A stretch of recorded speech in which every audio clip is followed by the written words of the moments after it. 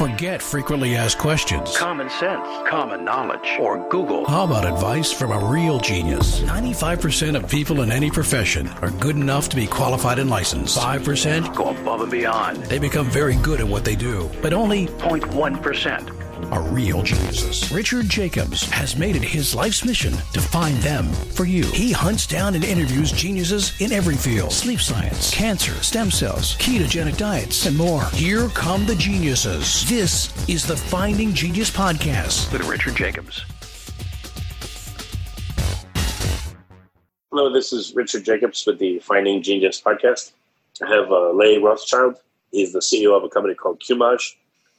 What's interesting about him is that he's been issued 110 patents, and he has 250 more pending patents, which is crazy. So I want to talk to him actually about the patent business and how he started down this path and how he accumulated so many patents and all that. So, Leigh, thanks for coming. How you doing? Richard, it's always a pleasure to be with you again. And since we talked last, actually, as time goes on, even more patents, actually. I now have approximately 130 issued patents where I'm the sole inventor. And you are correct, approximately 250 pending with the patent office. More to come, we would hope. Sheesh. What started you down this path? Like, how did you get the idea that, you want to do something with your ideas, such as filing a patent? It's like saying to someone, why do you play the piano? I never really had a choice, Richard. I started inventing when I was 17 years old. I had some ideas when I was like 10 or 11. But the first time I actually dared to approach the patent office with an idea, and that was quadraphonic stereo, was when I was 17 years old, and the patent was issued when I was 19. So that is basically, I guess I'll date myself here by giving my age. That's 50 years ago. Right, at that point, when my first patent was issued. It's been the theme of my life. If you can't do anything else, invent, in my case. Well, it's great that you have so many patents. I'm sure lots of inventors have patents, but then how do you get them in use? How do you market them? I don't think you'd have time to commercialize, even a quarter of all the patents that you have. So what's your process once you write up your idea and file for a patent on it? Richard, you've hit it. Exactly. Thank you for the segue. A patent is only as good as the paper that it's printed on, and it certainly doesn't entitle you to any monetization. So there's three ways, Richard, that I've been able to monetize the patents during my lifetime. And I really needed to monetize. When you have as many patents as I do, there's a substantial material expense in maintaining those patents and obtaining those patents. I've spent millions of dollars in obtaining the patents that we talked about. So here's the question: how do we monetize? Three ways. The first thing that I've done in the past is I've been able to sell the patents. I've sold patents to companies like Apple and companies like Intellectual Ventures. I'm listed on their site as an inventor, and other companies around the world. So I've been very fortunate in the fact that people have come to me and said, for things that I wasn't really sure were valuable, and said, Leigh, we'd like to, buy the patents. So I've been successful in that way. The second thing, which is probably the love of my life, Richard, you mentioned Q-Munch before, and that's just one of the businesses that I've taken my patents on and have had the honor of participating as a principal in the business.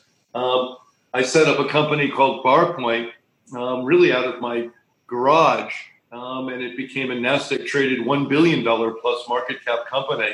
We ended up selling it in early 2000.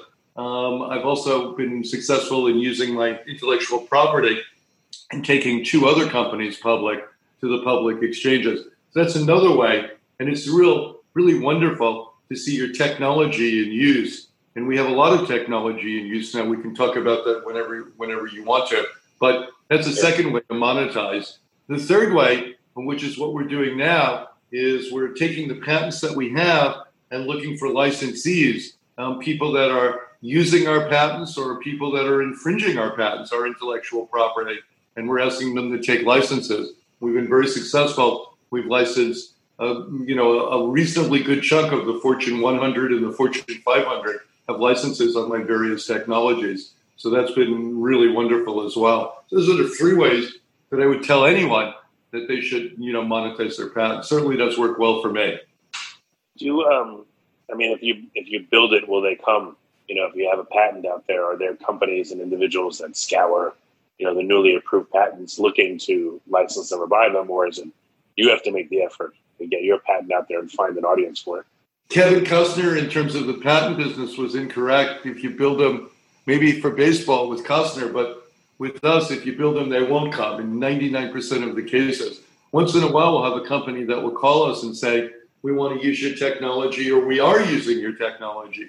We just had a major exercise company call us recently, but that's the exception, and took a license on one of our many patents.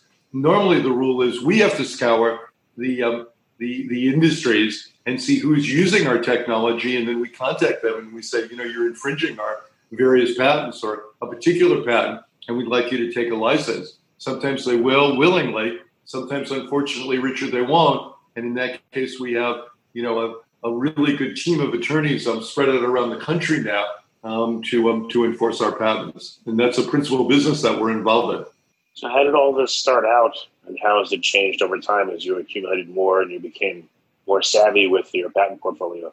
Well, it started out in the fact, out of nowhere, where, for lack of anything that I really could do, I, became, as I said, at an early age, an inventor. But it progressed in the fact that after I sold my last company, my public company, I was still patenting, and I plan on continuing to file patents and hopefully receive patents till the end of my days, which hopefully won't be for quite a while. I love inventing. It's a theme, as I said, of my life. So in terms of a large portfolio, which we have now, we control probably, besides my own patents, I've purchased patents, Richard, so we control probably 300 or so patents right now. And on those, it's become necessary and advisable for us to scour the industries that exist and see who's utilizing our patents, and then require them or ask them and subsequently require them to take licenses. In order to do that, but I've set up what I consider a world-class organization, with attorneys that assist me around the country, with business development, with research and development in order to see who is infringing our patent portfolio. So we have a full company which I'm running now in terms of the licensing of my patents. Okay, this will be a tough question. You don't have to answer it, but if someone says, they're a patent troll, what does that mean to you? What does it mean if you're a patent troll? It's a question I've been asked before, Richard, so I'm glad that you brought up that subject. And it's a dicey subject, too. The Constitution of the U.S. provides patent protection, so that's been going on since, the founding fathers. And I think that some of the great industries that exist wouldn't exist without patent protection. So I've been called a patent troll, as you're inferring, in many cases and many times. And I think that anyone now that chooses to enforce a patent, unfortunately, there are people in this world, companies, major companies, Richard, that have no respect for the patent system, that think that if they didn't invent it in their, large billion-dollar-plus company, that it's not of value, and that they're happy to trounce on other people's patents. We've seen that example over and over and over, and it's a very unfortunate example. Unfortunate for small inventors who don't have the resources that we now do in order to, facilitate enforcing and licensing the patents. So I feel that, the word patent troll is has taken a very, very unfortunate negative term. If it means that someone is going to enforce their patents, I give them a lot of credit. I'm very, very happy to be in the same sentence, in the same genre as Tom Edison, who spent a lot of time in court enforcing his patents. I think one of the great inventors of our time, obviously, were Wilbur and Orville Wright, who spent the last part of their careers in enforcing their aerolon patents. So I love being, in that same field, in that same genre, with people of that ilk who also chose to enforce their patent rights. This idea of patent troll, unfortunately, has become very negative. It takes, in most cases, Richard, it takes 3 to 5 years to get a patent. It takes your heart and your soul, a lot of intellectual ability, and a lot of time, as I said, and a lot of money. So you do that, and the patent office duly issues you after much examination, your patent, and then you seek to enforce it because that's what the patent is. A patent is made to enforce, made to give you that monopoly and that particular invention that you've been smart enough to invent. And then someone comes along and they call you a patent troll. Basically, that means you have no right to enforce your patents. Well, then let's just get over it and let's just tear down the entire patent system in the United States and perhaps the world. Is that what we want to do? And let anyone it's sour grapes, really. It's jealous. Yeah. Anyone just tramp on other people's rights. It's a terrible system in terms of what's happened in terms of people that are out there. And I'll tell you, these people that are propagating the word patent troll, they're not the individual inventors like myself, or the small inventors that are much smaller than I am. They're these large companies that would like you to think that anyone that wants to enforce a patent is a patent troll. The only one that the companies don't think are patent trolls are themselves when they try to enforce their own patent. It's a sad situation in terms of intellectual property, and one that very much needs to be corrected. So for a new inventor or a small inventor, how would you, give them guidance? Someone, they're full of ideas. They want to, invent something and maybe get a patent on it. Like, what would you recommend they do if they're just starting out? I think that small inventor has really created, the worldwide economy, or certainly the United States economy, a good chunk of it that we see now. I just wanted to mention that when you look at the great industries of our time, you look at Steve Jobs and Steve Wozniak from the garage, you look at Philo and Yang, from the garage, so to speak. You look at Michael Dell from his dorm room. You look at Zuckerberg from the Harvard dorm room. These are huge industries that account for a good chunk of our GNP, and they came from nowhere. So don't trample on the small inventor. Nourish the small inventor. Give the small inventor the tools in order to go forward. And one of those tools, obviously, is the patent protection system. To answer your question, but I would say that, we need to, my advice to the small inventor is to persevere, if you have an idea to seek patent protection, either with a provisional, and if you want, I can explain the difference, or a non-provisional patent, to take the time and effort to pursue your dream of getting a patent. And once you have a patent, don't let anyone trample on it. Find an attorney, find a company like our company, like Patent Asset Management, which I'm chairman and CEO of, to help defend your rights. Or go to the companies and try to license your patents if you can. Don't take no for an answer. Defend what is yours. So let's talk a little bit about provisional versus, a full patent. Why would you file a provisional? What's the trade-offs versus just going for a full patent? The patent system of the U.S. allows for two ways to file a patent. One is a provisional patent, and what that means, for a very small amount of money, I think it's like $150, you can take your idea, send it over to fill out a form. Those forms are available, or you can use a patent agent. A number of companies will do that. We're not involved in that, by the way.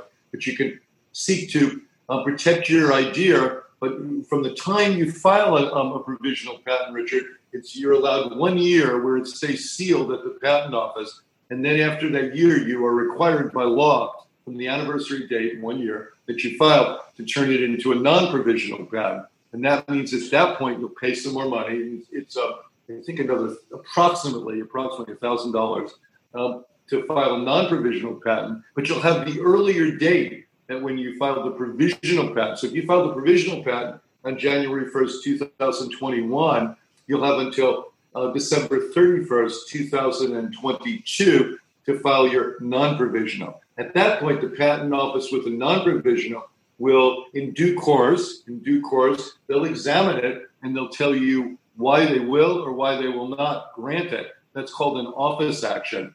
And you'll have to respond to that office action and tell them why you think that they were incorrect in saying they could not grant it. Under the U.S. statute, patent statute, there's a number of reasons that they'll tell you that they can't grant it. You have to overcome those reasons in an office action and then pursue further until the point that you feel satisfied, or the patent office feels satisfied that they'll give you a patent. That's called a notice of allowance. Or maybe they'll never give you a patent. That's why I say it's a long and cumbersome process, and it's quite an honor to, for anyone to have a patent, and then it gives you the ability to try to monetize that patent. So I would advise small inventors without substantial resources to seek the provisional patent route if they don't have a lot of money. You can kind of do that on your own. and to take that idea and immediately try to get that protection. And then if you still like it, and you have more resources within a year, then you can pursue a non-provisional patent, which will give you, which will put you on the glide path to getting a full patent, a full published patent. If you like this podcast, please click the link in the description to subscribe and review us on iTunes. Only when you have, by the way, a published patent, an issued patent, as the term would be, Richard, do you have standing in a U.S. court or a world court to pursue your rights. So what things do you have to do in a patent application to make it more likely that you're not going to have endless office actions or just an outright rejection, and that it'll get through in a reasonable period of time? Well, now we're talking about non-provisional, because provisionally they're not going to examine it at all. So when you file a provisional, non-provisional patent, it's good to have a competent attorney that's going to file it. And a competent attorney is going to know, what he needs to do in order to, see that the process goes well. But you never know what the patent office is going to do. There's hundreds and hundreds and hundreds of examiners, and each examiner is going to, look at the patent in their own way and cite, different reasons, including prior art or, ineligible patent subject matter or, anticipation. Those are all terms in the patent business that we utilize as to why they will or will not give you a patent. So I would say just get a good attorney, a competent attorney, follow the process. And it's not a quick process, by the way, and proceed, with diligence and with tenacity. Don't give up. With tenacity. If you believe in it, there's a number of ways that you can finally, obtain the patent. I'm not asking you to give legal advice, but what have you seen or some of the things you maybe should or shouldn't do that'll help you, it'll make it more likely that your patent may be granted? It's not legal advice, it's just your anecdotal thoughts. No, good question, Richard. One of the things that you should always do is you should keep careful notes on as you invent. I do that now, because those notes may be dispositive in a court hearing later on when you're trying to enforce the patent. You need to show the date that you conceived of the idea and the drawings that you came up with and your original concept. So it's always very, very, very good advice to have an inventor save all the notes, even if it's scribbled on a napkin when you came up with the first idea. Make notes as to when you conceived it and anything following that. So that would be one idea. As far as, proceeding on the process, I would just say to be diligent in following it through. Work with your attorney in terms of a non-provisional patent. You may not need an attorney for a provisional patent, by the way, but you certainly need one for a non-provisional patent, either an attorney or a patent agent, and just, follow it through with tenacity. And if you believe that you can, that it's something that you want to do, it may take 3 years, it may take longer, but at that point, you just need to keep going forward until you're lucky enough to receive a patent. I would say that of all the patents that are filed, there's a smaller minority. I don't have the exact numbers, so I can't give it to you, that are actually granted. So it's not that easy to get a patent. Well, in terms of licensing versus selling, which one's easier, and what are the dynamics of those two? What happened is, and this is something that I'd love your listeners to know, we used to have in the United States a tremendously powerful patent system. Most of the experts, including myself, will tell you we no longer do. Because of what you mentioned earlier, this patent troll conception that the large companies, the multi-billion-dollar companies put out, where their theory is the only patents that have value are our own patents. Not your patent, Leigh, not your patent, Richard, not your patent, John. They have no value. Because of that, our patent system has been tremendously devalued. And that's caused the patents that are out there to be able to be sold for a lot less than they used to. It used to be possible, Richard, for a good patent, even a single patent, to be sold if it's something of value, for 7 figures or high 6 figures. Now that number has gone drastically down. The patent market, any expert will tell you, has been greatly chastised in the last several years. And there are a number of reasons for that.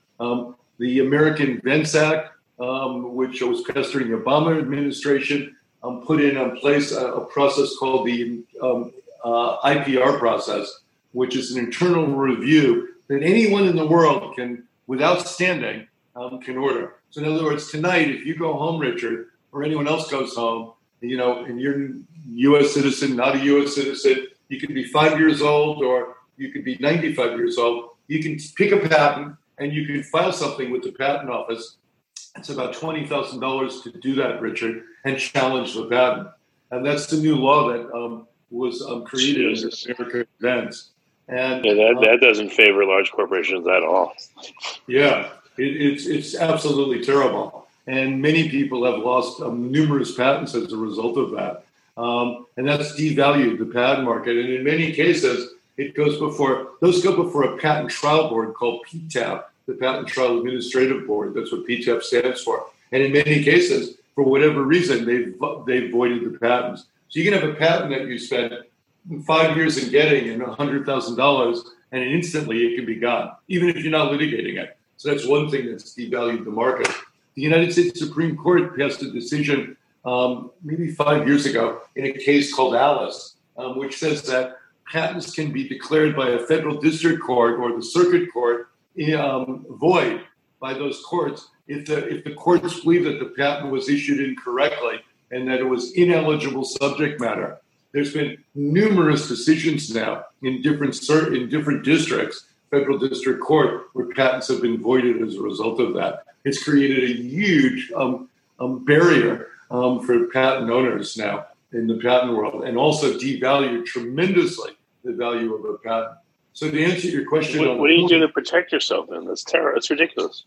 It's terrible. We have now, if you talk to experts, people like former patent commissioner David Capos and other very, very smart people, including federal judges. We have now one of the worst patent systems in the United States in terms of patent protection for the owners. They're much favored the large corporations. What do you do to protect yourself? I mean, there's very little you can do. You just take your chances, and you do the best you can. But many, many hundreds of patents have been declared invalid by either the IPR process or the 101 process. So it's most common now in our industry. And it's been, in my humble opinion, one of the worst things that could happen in the patent world. Not only do I share that opinion, but everyone else in the industry shares that opinion.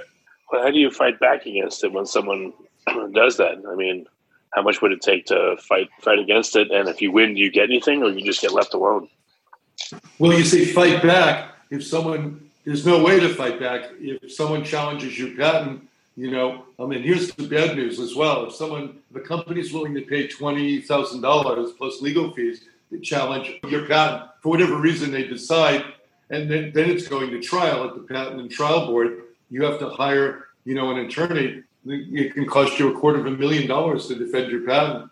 So I don't know how to tell you how to fight back unless, if you're a larger enterprise like we are, you'll fight. If you're a small enterprise, you're in very, very, very bad shape, quite honestly, which is why it's valued probably, I would say, and this is my opinion, so I don't want it to be totally taken, but I would say the intellectual property value, if you consider all of it, in the United States for United States patent holders has probably been devalued by approximately $1 trillion since these decisions have come out.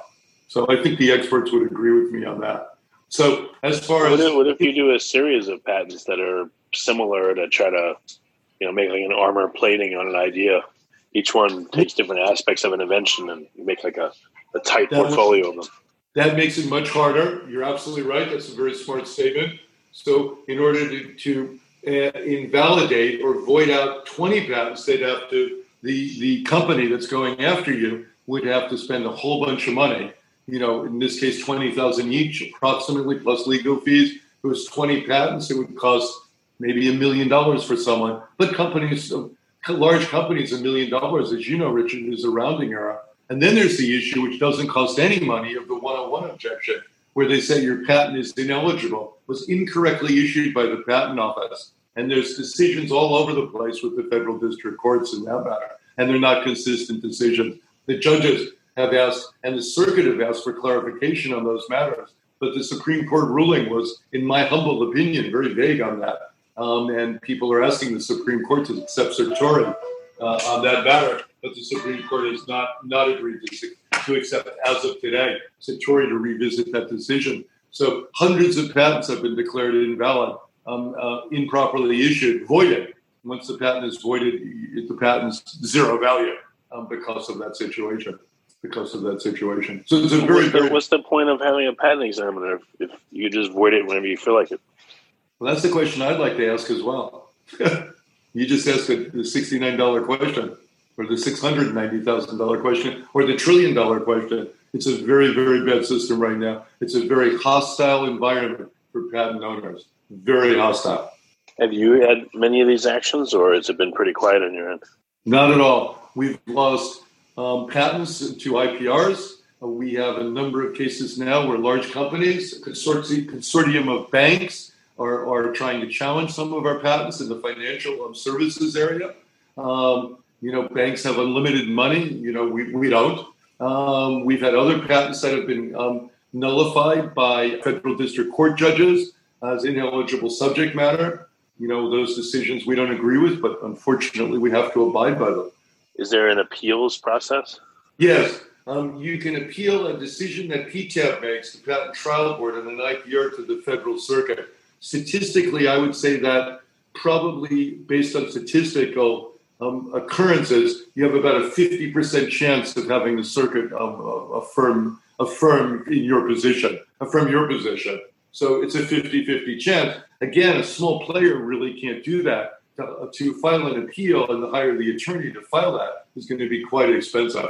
So we've done that, actually, in one case. We appealed to the circuit. But in other cases, it's just not worth our while. In the case of, it just depends on a case-by-case example, Richard. But a small player wouldn't be able to do that, I would think, at all. In the case of 101 decisions for ineligible subject matter, you can also appeal that to the circuit. And again, I would say the odds are probably 50-50, maybe 60-40 against you that the circuit will support you. And there's been all kinds of decisions in the circuit that are not, in my opinion, consistent. So it's been very challenging for people that are in this patent business. There's legislation before Congress, but it's been stalled to help re-strengthen the patent system, which some legislators, some congressmen, some senators realize is now one of the worst systems in the world. People have said, and I've read articles, Richard, where they say the Chinese system of patent protection, the German system of patent protection, the UK system of patent protection, the European Union system of patent protection is much, much better than ours. How much does it cost to defend a patent against one of these two actions? Well, it would depend on the firm that you're using. If you're talking about an IPR against a single patent, it could cost to defend it. You don't have to pay any fees and file with the patent office, but you do have to pay legal defense. I would say that the range would probably be between $75,000 and $350,000 for a single patent. A lot of money. So that knocks out pretty much everybody. That wouldn't in any way include appeal, an appellate action. That would just be a simple defense. Do businesses contact you and say, "Hey, I'd like to license your stuff," and then if you don't, magically one of these actions gets filed, or do they come out of the blue and just punch you in the gut? Out of the blue. We've had a consortium of banks that have just out of the blue on a regular basis just filed to challenge some of my financial services patents. Yes, out of the blue, no warning, no litigation. We've had people file the IPRs against us. We've never litigated. The patent's just sitting there. As a larger operator, they know that we have valuable stuff, and they want to kill it. Very, very, very unfair and very, very challenging for us and anyone else in this business. What would be a subject matter that's not? I forget what you call it, but when they say the subject matter is inappropriate, I don't know how you phrase it, but ineligible. What does that mean? Yeah, it means that under the Supreme Court decision in Alice, any software patent, particularly system and method patents involving software, but it could be other things as well. There's a test that, not exactly a test, but there's a series of evaluative steps that a judge could look at to decide on their own that the patent was incorrectly issued by the patent office. Incorrectly issued. And this is, by the way, after you paid, you spent 3 to 5 years and paid tens of thousands of dollars to have your patent issued. a federal district judge who, in most cases, 99.9% of the case, the federal district judges are not patent experts. They're not patent attorneys. They're not, extremely knowledgeable in terms of their day-to-day activities in intellectual property. So they have the opportunity on their own volition to, if a challenge is made, to cancel the patents. I would say of those challenges, probably 50 to 60% of the patents that have been challenged have been voided. And then probably of the ones that have been appealed to the federal circuit, probably 50 to 60% of them have still been voided. They haven't survived. How can the patent office just sit there and say, it makes them look incompetent. And I don't know. Well, what's been the reaction of the patent office? That the examiner is doing more office actions to try to make it less likely this will happen, or to bolster their credibility? What's happened? Well, keep in mind the patent office, is kind of regulated by the Department of Commerce, which is regulated by the U.S. Congress. So I think the only remedy is congressional legislation to change the system, and many of the congressmen have talked about it. But there's another side of this, Richard, which is that the major companies are spending millions, tens of millions of dollars in lobbying to keep the system the way it is, or even weaken the system further. If you're a huge, multi-billion-dollar, trillion-dollar company, you want the patent system to be extremely weak, except when you're going after your own patents and defending them. But then in a major case, like you look at Samsung versus Apple, which is one of the more famous recent cases that's gone on, I would venture to say, that that's been going on, I think, for 8 or 9 years. Don't quote me exactly on that, but approximately probably that period of time. And if I had to guess, this is just my guess, I would say that several $100 million have been spent in legal fees on that case. But Apple and Samsung are very large multinational companies. So when they're fighting, it's with big money. When you go after, Leigh Rothschild's patents, it's an uneven playing field. When a multi-billion-dollar company or a trillion-dollar company goes after me, it's not a level playing field. To answer your question, the only thing that can be done, and some of the congressmen realize how horrible the system is, and they're trying to correct it, but it's stalled in Congress. Stalled, in my humble opinion, because of the tremendous lobbying that the bigger companies are doing to keep the system the way it is, or to weaken the system. The patent office really can't do anything. They're subservient to the laws of the land, to the congressional acts. The American Invent Act is what created this IPR system. It's a horrible system. So it was a very, very, very bad law, in my humble opinion. The American Invent Act, the Supreme Court decision, according to federal circuit judges and according to the former patent commissioner, Dave Kaplos, and other legal experts, including myself, it's one of the worst decisions that's ever come out, because it's a vague decision by the Supreme Court of the United States, and it needs to be clarified. So far, the Supreme Court hasn't clarified it, and the federal district judges are using that decision to invalidate hundreds of patents. But why would federal district judges support large companies if they know the game? They're not stupid. Why wouldn't they deliberately throw sand in the gears and make it hard and even more expensive for these companies to do that if they know that's the game?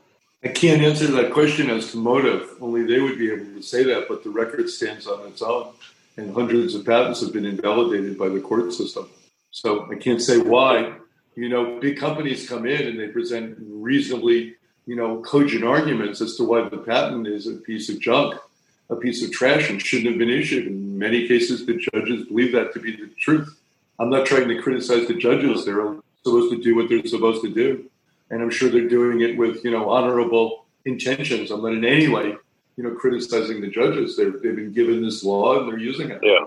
Well, have your attorneys examined, a lot of these actions to look for commonalities to bolster and strengthen patents that you come out with now?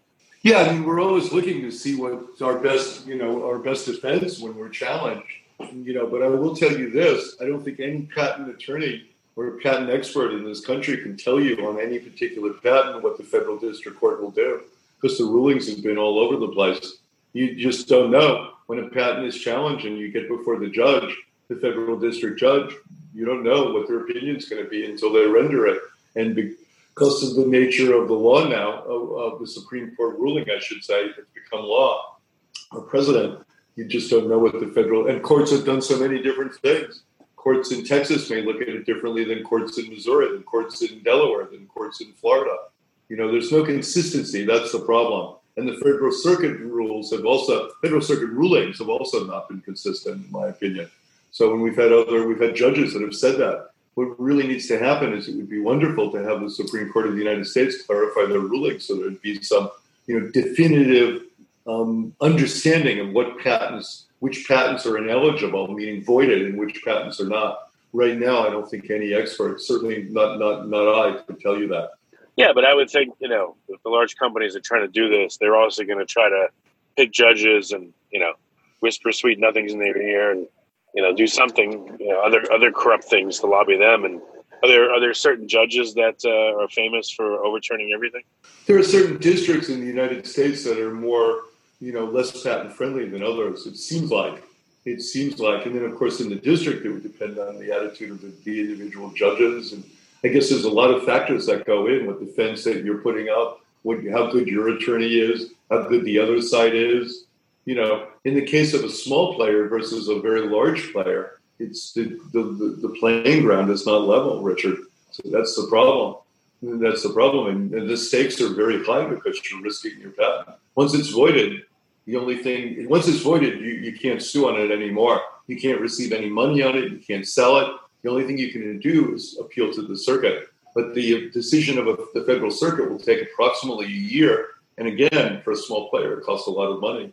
So it's a very challenging environment, which is why what we do at Patent Asset Management is definitely a service, to our clients. We have clients that, come to us, Richard, and say, we have patents, but we can't assert them on our own.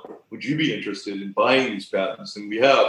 In many cases, we've bought patents and we've asserted those patents when we think that they're, they have really good infringement claims.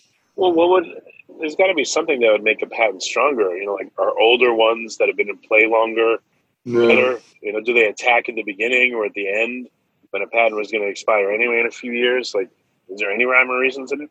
No, there's no rhyme or reason in all the years that I've been doing this. If for an IPR, you can, as I said, when you go home tonight, you can just flip through the patent list and file on any patent you would like, as long as you have the 20. I think it's 22,500 to file it, and then they at that point it goes to the Patent Trial Board, and if they decide to institute a trial on it, whoever you filed against, Richard's going to have to defend themselves. And as I said, that can be between 75,000 and 300,000 per patent, or more. And you don't have to have any standing, by the way, or any reason to file. You can just go ahead and file. You have to put together a petition, of course, and pay the money. But you could be 5 years old. You don't have to be a U.S. citizen. And here's the most interesting part that troubles me the most. You'll be very, very surprised to hear this, Richard. Tell me if you are. After the Patent and Trial Board decides that the patent is valid, in other words, valid, you filed, Richard, against my patent, hypothetically, and the Patent Trial Board says that my patent is valid. I spent $75,000 to $300,000. Guess what? Under the law, you can file again as many times as you like. It's not the case of res judicata, as it would be in some other things. So you could file another 5 times if you'd like until at some point you wear me down and I'll lose my patent. How's that for fair? Jesus. I had heard something like this happen with Theranos.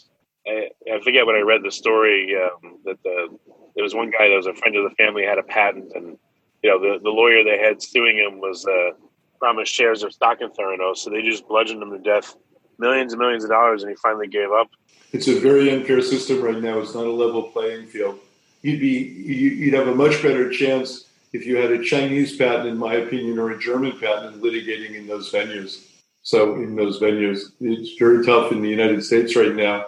And I think a number of people would agree with me, at least on the side of being a patent owner, which is, again, the reason that, my business is successful right now, and the fact that we have had the experience of this in, a number of years. We've been litigating patents now, involved in patent litigation. We're not attorneys, so I shouldn't say we're litigating patents, but we've been involved in patent litigation now for more than 20 years in defending the rights of my patents. And now what we're doing, Richard, is, as I said, on a selective basis, we're buying patents, or we're partnering with patent owners to defend their rights. So, and we have a whole staff around the country to do that. So, but it's very difficult, very challenging. You have to have, the resources to do it, the attorneys to do it, the patience to do it, and the risk. and the risk to do it, the risk factor to bear the risk. So if I have a patent, let's say on cell phones that, making money on, and someone files some of this against me, can I still continue to collect royalties on my patent until the decision comes down? Or is that stopped? Well, it depends on the way your license is written.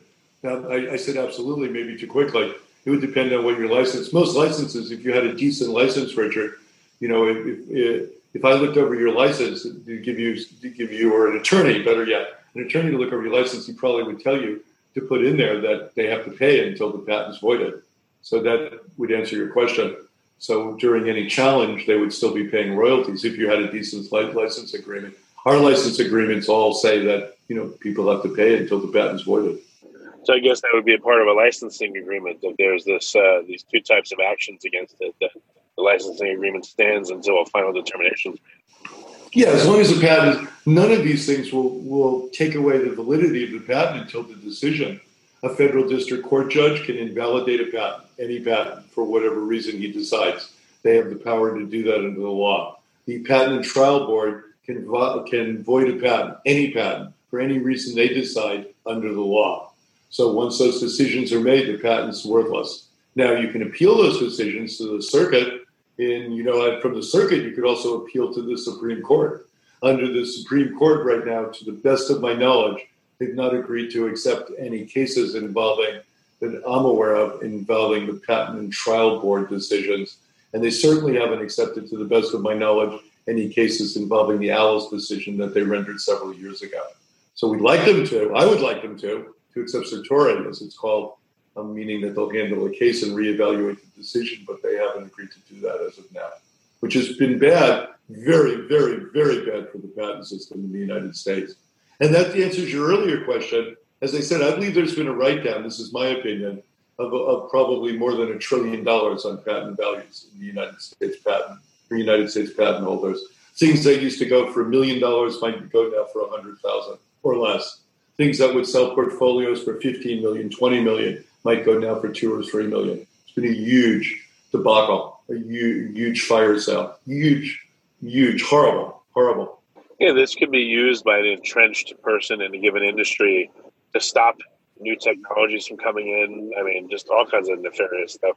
Well, as I said before, I feel so strongly about this because I believe in the power of that, genius that's out there right now, the 17-year-old, the Zuckerbergs and the Philos and the Yangs and the Wozniaks and the Jobs and the Michael Dells. Look at these guys who were kids. They weren't working for big companies, and they created these unbelievable companies that I have such respect for. Facebook and Twitter and Apple. I mean, $1 trillion company now, Apple, due to Wozniak and Jobs, genius, from nowhere. And yet, any patents that they had at the early stage when they were operating on a shoestring in this current environment, they would have been trampled on, and that's unfortunate. And yet some of these larger companies, I will say this now, that are among the list that I just told you, are the same companies now that are trampling, that are now forgetting their past, forgetting their modest past when they were working in a dorm room or a garage, and they're now trampling on the smaller inventors.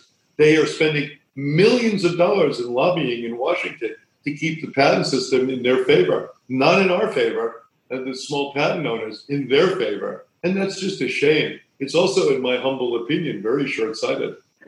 Could you file a patent first in another country and then file it here? And would that help you at all? You can file patents once you filed here. It's PCT process, part of the International Patent Convention, I should say, not consortium, convention. So you can file a patent in a foreign country. Absolutely. You have to subject to the laws of that land and try to get the patent. To answer your question, aside from U.S. patents, if you have a German patent or a Korean patent or an EU patent, then you would be able to sue in those countries under their laws. And I find, and I think the other people, my colleagues find in this industry, that those systems are much, much better, much quicker, more efficient, more favorable for justice for the patent owner than here in the United States. Maybe you form a company overseas, do a patent overseas, and never file for it here. I don't know, or file for it under like the PCT and kind of come in the back door. Maybe that's better for you somehow. The problem in filing foreign patents is it's very, very expensive.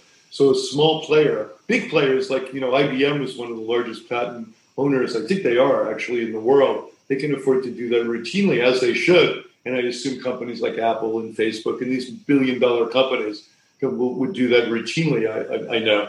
But smaller players, that are smaller inventors are not going to normally file PCTs, because to file a U.S. patent, I'll give you an idea, Richard, this is just approximate. To file a U.S. patent, in terms of the filing fees, not very much. It's maybe $1,000. But then the legal fees, in terms of pursuing it till it's issued from the patent office, could be another $15,000 or $20,000 for a U.S. patent, or more, depending on your attorney. Could be $50,000, depending how long it takes.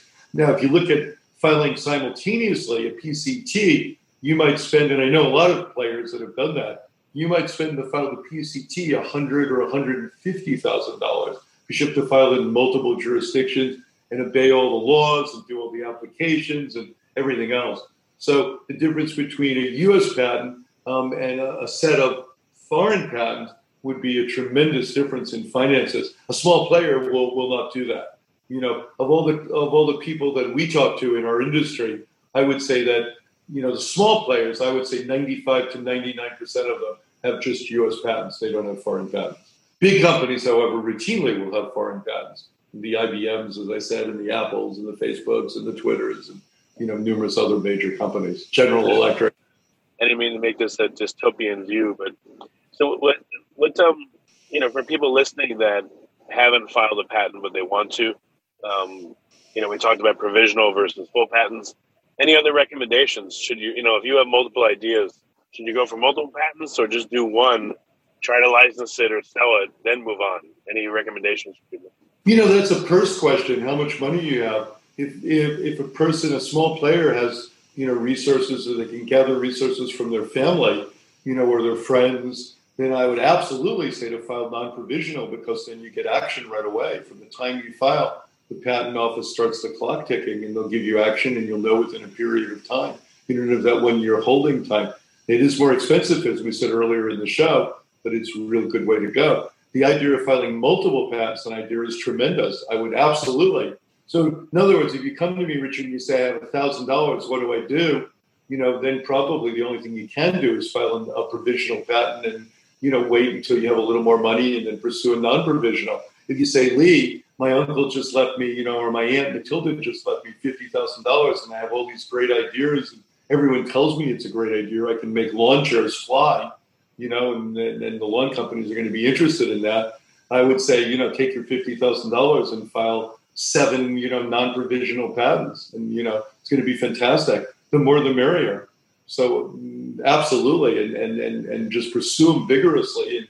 And, when you get those patents issued, every company, hopefully the lawn chair companies will be interested in buying them.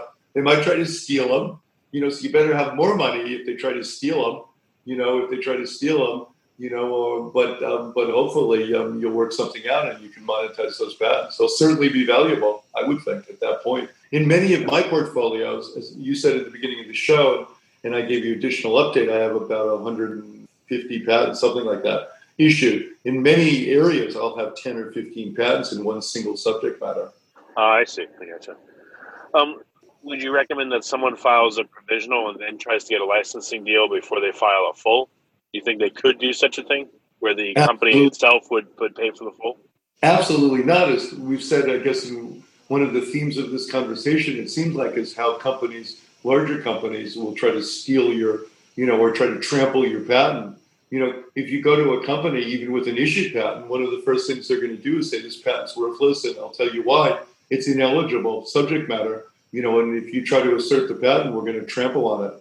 So larger companies do that routinely. They say your patent's worthless. We don't give a crap that you have a patent. So no. So it's even worse if you say you have a provisional patent. A provisional patent has zero standing. Until the patent is issued, whether it's provisional or non-provisional, there is zero standing. And my experience is most companies in the United States will just laugh. They won't take it in any way serious. That's been our experience anyway. I can't tell you that, someone else may hit the jackpot. For me, if I buy one lotto ticket, it's very unlikely that I'll win the lottery, but some people do. I would say that the chances of hitting the lottery are, extraordinarily extraordinarily large if you have a provisional patent and you think anyone's going to pay you for it. Or for that matter, a non-provisional. The only thing people take somewhat seriously, and not even that, unfortunately, is an issued patent. And most companies, to make this very clear to your listeners, most companies in the United States will not take a issued patent in any way seriously 95% of the time until they're sued on it. Which is why my company, Patent Asset Management, has attorneys around the country and a full team of resources, in order to protect patent rights. That's what we do. So if you filed a full, but you're pending only, and you haven't gotten haven't gotten it fully approved, again, do you think it's worthless? A patent, in terms of monetizing, to answer your question, that's not issued is worthless in terms of monetizing. That's been my experience. People won't take them seriously, and they won't pay for them and I don't blame them. How do you know that an unissued patent is ever going to become issued? You don't know what the patent office is going to do. You have no authority at the patent office. So I wouldn't buy unissued patents right now because they are worthless. Okay. Well, very good. Leigh, you talked about your service a couple of times. So for listeners that they have patents that are issued or they want guidance somehow, where can they go? How can they take this further and use the knowledge and contact you? Right. You can go to our website, which is www.uspm.com, I believe. You can also email me, which would be Leigh at Leigh at patent, patent, MGMT, which stands for management.com. So it's Leigh at patentmanagement.com, and I'll turn it over to our staff, and we'd be happy to hear from any of your listeners and talk to them and see if we can help them, if that's possible, if they're interested and that's possible. So either of those routes would work for us. Well, very good. Well, Leigh, thanks for coming on the call. I really appreciate your wisdom. No, thanks, Richard. I really enjoyed it as always, and I hope it was helpful to your listeners. And and I always enjoy chatting with you. I hope we'll get the chance to do it again in the future. So be well. If you like this podcast, please click the link in the description to subscribe and review us on iTunes. You've been listening to the Finding Genius podcast with Richard Jacobs. If you like what you hear, be sure to review and subscribe to the Finding Genius podcast on iTunes or wherever you listen to podcasts. And want to be smarter than everybody else? Become a premium member at findinggeniuspodcast.com. This podcast is for information only. No advice of any kind is being given. Any action you take or don't take as a result of listening is your sole responsibility. Consult professionals when advice is needed.